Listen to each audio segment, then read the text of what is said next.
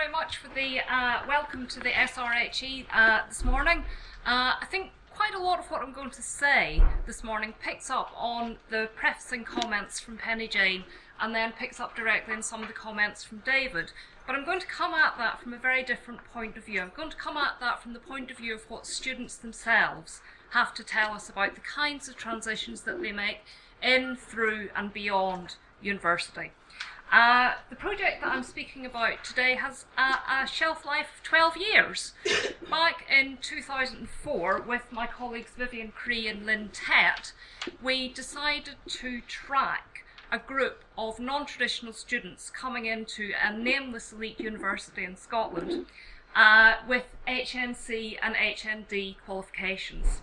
So it was the first time that the university in question had actually admitted students to humanities and social sciences from FE colleges. And we thought, wouldn't it be fascinating to track those students over the lifetime of their degrees to see what their experiences were and to distill out what we could learn about how best to support non-traditional students in an elite academic institution. So the project was very specifically designed to be longitudinal. It had two phases. It started, oh dear, that's not what I meant to do. It started, no, I have no light. Do I have a light? The first phase ran from 2004 to 2008. And what we did was we took the cohort of students who'd come in to the university with HNC and HND qualifications, and we interviewed them 5 times over the course of their degree programme. We interviewed them twice in first year and then once each in second year, third year and fourth year. So those students were admitted to the university in 2004. We wrote 7 papers on the basis of those research projects. Interestingly, only one of those papers, which actually is published this month in Studies in Higher Education, only one of those papers is actually longitudinal. All the other papers look at snapshot data from students in the particular year cohort in which they were at. But the final paper out this year is a longitudinal study where we're tracking individual students over the course of their lifetimes, and it's called It All Just Clicked. In 2014, Lynn and Viv and I were having coffee, as you do with your research collaborators, and we said, it's 10 years since that cohort of students registered at the university. Wouldn't it be fascinating to find out what they have done 10 years on? And thus a new research project was born. And what we did in the second phase of this research over the last 18 months was we went back to our original cohort. The original cohort had 45 students in it. We contacted them via the alumni office and we asked those students, or those graduates now, if they would be willing to take part in another follow-up interview with us. We got 15 students. We interviewed them once. We did that by telephone, and what we were doing in the course of that interview was asking them to reflect both on their time at university, but then on what they had done after they left university. So it gives us this longitudinal overview of the richness, the messiness, the complexity of the kinds of transitions that those students and graduates had been through. So the research questions, well, the first project was pretty much asking how did the students fare. In the follow-up study we asked these 3 different questions. The question I want to focus on today is this final one. What impact have their university experiences had on their later professional and personal lives? So basically, what did they do in the 6 years after they left university? Now, this proved to be really good timing.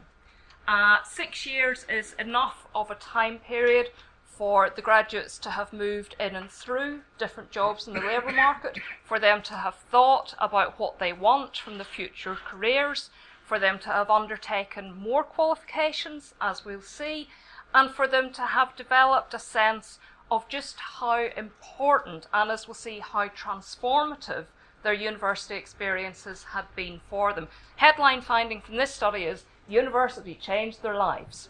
This is a really lovely piece of work because it's so damn positive. But in saying that, there were 45 students in that initial cohort. When we went back to them, we only got 15 signing up.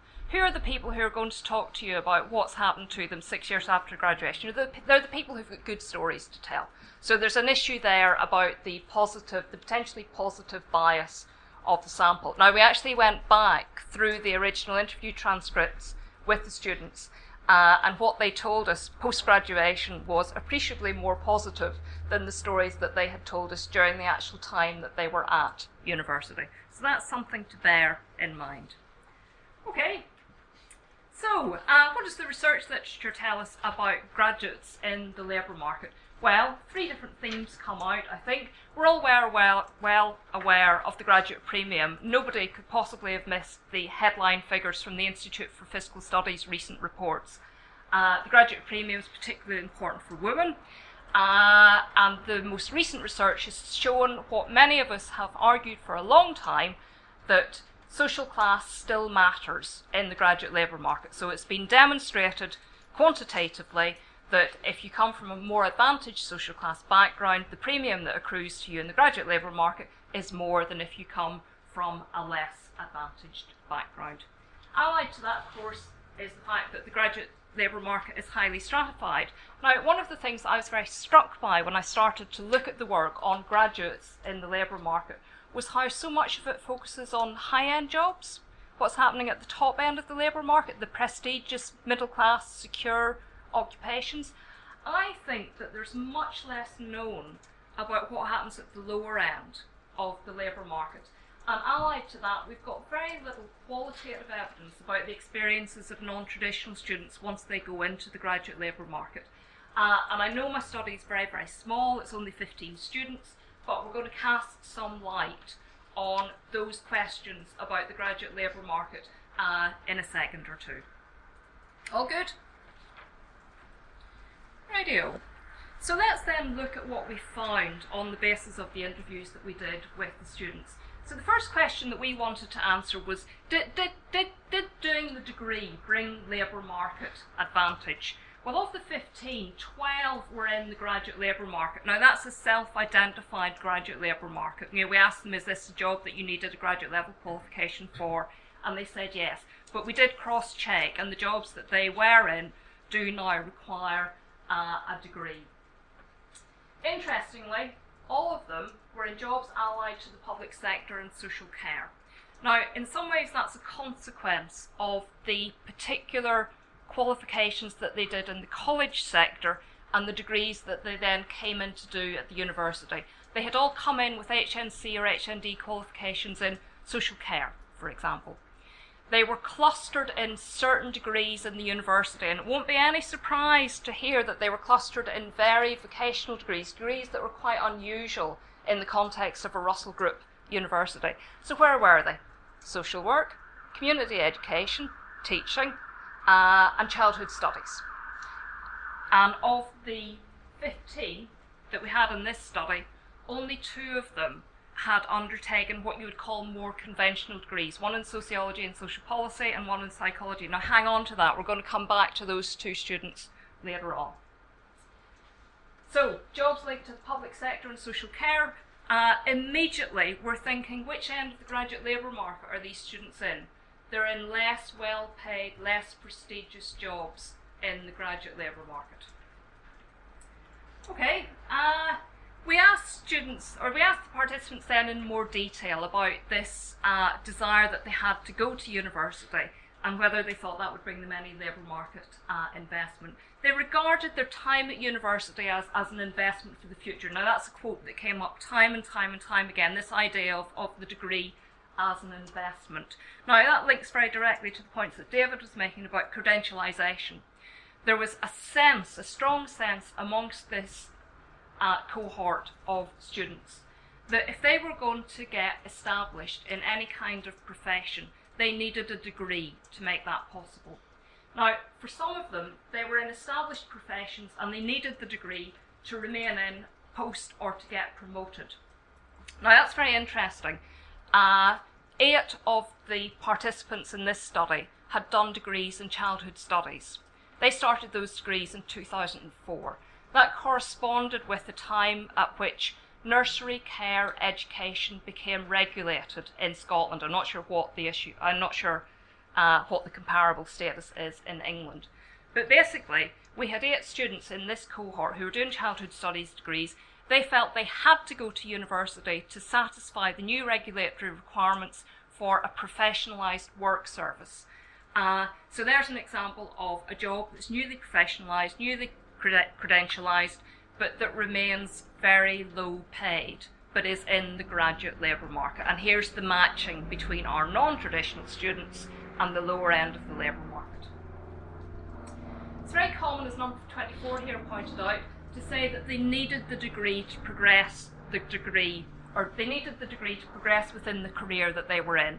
So they knew they couldn't either stay in their chosen career without going to university for the first time to get a degree, and they certainly couldn't get promotion if they wanted their degrees to develop. So a very important aspect there of how they needed the degree in order to stay in their current jobs. So there's no direct no direct financial benefit to those students, because in the first instance they were all in jobs, they all retained the same status in the labour market. Okay, the second way in which they saw the degree as an investment for the future was if they had a desire to move into a new profession which required a degree. Now this is candidate number 3. She went to university to do a degree in social work. At the start of her time, she was employed as a temporary worker in the access team in the local council, but the council sponsored her through the degree. Now they didn't make any financial sponsorship, but they committed time for her to study for her degree, and the deal was that as soon as her degree came through, then she tipped over into a social work post. So there were the candidates for whom they wanted to move into a new profession, and they knew that they needed a degree to do that. Typically, we're talking about students who are doing social work and teacher training. And sometimes that investment was a 2-stage process. We had quite a lot of participants who went to university to do a first degree, typically in childhood studies. We had a lot of childhood studies students in this cohort. But they went to do a first degree. They then saw that there were other opportunities open to them as a consequence of having done that degree that they hadn't imagined belonged to them before they actually started their degrees. And for many of the students, that was an aspiration towards becoming a teacher.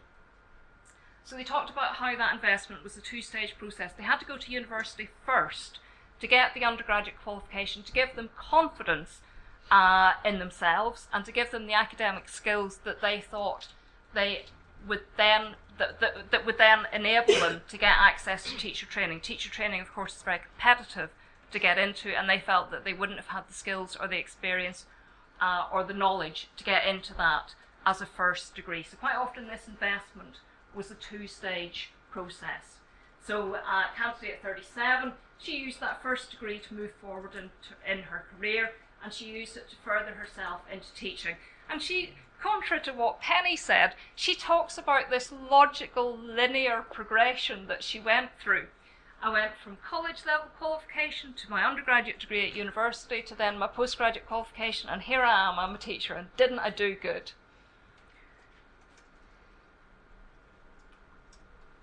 Now, remember I said earlier on that we had 2 students in this cohort who did not read for for more vocational degrees. We had one who did psychology and social policy, or one who did sociology and social policy, and one who did psychology.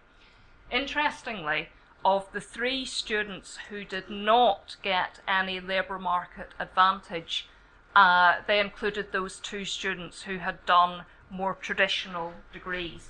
This is number 2, actually. This is the only man in our follow-up study. I've not used my degree as yet. He was working as a council official in an administrative post. He says, I know everybody's in the same boat, but I've not used the degree in 7 years now. He says he's overqualified, underemployed for his qualifications. The other student who did psychology was in a situation where she had to become a carer for her elderly mother. So she was restricted to undertaking voluntary work. But she said, she expressed a level of regret that I've not majorly went forward with her degree. Now, let's think back to what this terribly small number of 2 students tells us about the graduate labour market and that process of matching students or matching graduates with different kinds of attributes to graduate level work. A lot's been written about how more advantaged students can develop the social and cultural capital that enables them to get access to the better sectors of the graduate labour market. Now, I know it's only 2 students, but I would suggest that for those 2 students who'd worked their way through their whole time at university, they weren't in a position to build up that kind of social and cultural capital that becomes part of the mechanism through which graduates get matched to jobs in different sectors of the labour market. Okay. We wanted to ask the participants as well about the wider benefits to themselves and to their families. So we weren't just interested in what had happened to them in the labour market. We were interested in how their identities had changed. And again, that comes back to all the comments that Penny and David have already opened up for us. It was really, really, really fascinating to talk to these participants. As I say, there were 15 of them. Guess how many of them had undertaken further study or CPD type activities? Any takers? 10. 10 of them had undertaken at least another postgraduate qualification or undertaken CPD. Now, obviously quite a lot of them are in careers where ongoing CPD is a requirement, but they didn't perceive that as onerous. That was something that they very much welcomed. University, as I put in my title, had opened up so many doors to them. And I really, really like this quote here from number 3. She found that she had the knowledge bug. Now, she was the only person to use that phrase, knowledge bug, but that was an enduring theme across all 15 of these respondents. They talked about how university had made them learn to love learning. It was as simple as that. That there was a whole world out there that had been opened up to them, and they wanted to find out more.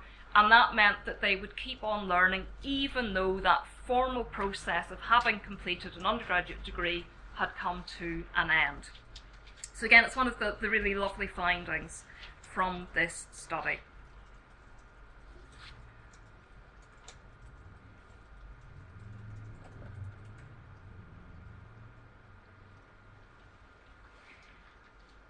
So questions then about how their identities have changed in and through that process of going to university. Questions too about what kind of thinkers they had become. Again, a really strong theme that runs through all the research interviews was how they now saw themselves as reflective or critical thinkers. The kind of thing that we're crying out to make our undergraduates into, isn't it? You know, what you talked about autonomous learning, but one of the other things that we say we're trying to support in degree programs is that ability to be independent, critical, reflective thinkers. This lot had it in spades, and they saw that as a real benefit of the time that they had spent in higher education. Number 40 says when she went, she wasn't sure what she could achieve. She hoped that she would learn and think in a different way, and it happened. Fantastic. And she said there was this huge difference in her after she'd finished her first degree in how she thought about things. Now again, that was a common finding across these respondents as a whole. That sense of the real transformative power of the degree for this group of undergraduate, or this group of students. Now, they learned to think and write in different ways, and that was allied to how they saw themselves as changing, how they saw their lives changing. And the key feature that came out in all of these discourses was about confidence. They saw their time at university as having filled them with confidence. You know, and that's the comment that number 60 made. Being at university fills you with confidence. Apart from having a family, getting a degree is probably the best feeling in the world. Now that was particularly powerful for nearly all of these students, because the majority of them had been failures during their time at school. These are the returning students who had had pretty bad experiences of secondary school education and who were coming back and making good and showing just how transformative higher education can be. So this idea about confidence was a very powerful theme. They believed in themselves, they believed in their views. And what was important about that was that it got them thinking a bit wider and about the bigger picture. Now again, that comes out time and time again in these interviews, and it goes back to the comments I was making about them becoming critical thinkers. They had learnt that to analyse the situation, whether it was something in their personal lives or their working lives, they had to stand back, they had to gather evidence, they had to make sense of that evidence, they had to interpret it, they had to see the bigger picture. And for them, that was a key skill that they had developed during the time at uni.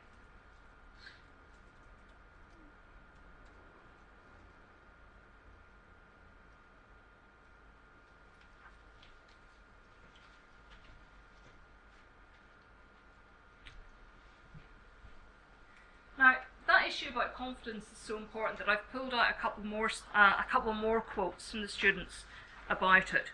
That newfound confidence, and if you like, that key graduate attribute that they had developed during the time at university, was something that had a direct impact on their working lives. For number 37, it helped her to understand her colleagues, where they're coming from. She could see the bigger picture, she could see their different perspectives. It leads you to be clear about perspectives. She's a better leader. She's better at working in teams. How fabulous. And that confidence spilled over into their personal lives too. They said that being at university had taken them outside of their comfort zone because it had taught them to think in different ways about themselves and about the situations that they found themselves in. And it helps, I suppose, with your personal life, your work life, your relationship. So it's back to this idea that higher education for this group of non-traditional students had been genuinely transformative. Now, we hear a lot in debates, in the white paper as well, about social mobility, about how we want more young people and people who didn't go to university first time around to have that opportunity to read for a degree now because of the social mobility that it confers both on themselves and on their households. So we're quite interested in some of those debates about social mobility, and again I've pulled out a number of quotes that illustrate some of the themes that were important there. Now, we would argue that the degree did confer social mobility on the participants, albeit for a number of them into a very restricted section of the graduate labour market. They were able to move into better positions in the labour market, and, as this participant shows, they were able to effect change in the housing market as well. This student said, you know, we were able to move on, we were able to afford a bigger mortgage, and that was because she had moved into a better paid job on the back of getting her degree. She says she knows that sounds really middle class, but actually I wouldn't have been there if I hadn't done what I'd done all those years ago. And what had she done all those years ago? She'd gone to university. So there's that degree of household mobility about the cohort.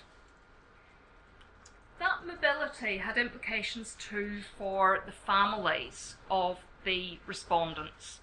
Nearly all of these 15 respondents had young children when they were at university, and they talked very coherently about how their love of studying had inspired their children to follow in their footsteps. She can inspire, the number 38 talked very graphically about how she had inspired her children to have a love of learning, and she talked about the opportunities that opened up for them, that they could see now that they didn't have to stay local, stay at home and look out for mum, that they too could go off to university and that their horizons would be broadened as a result of that. Number 38 was very interesting actually. She was back at university doing a PhD because she loves learning so much. This is another candidate, number 41. Again, she talked about how her time at university had been enormously positive for her son because he wanted to go to university.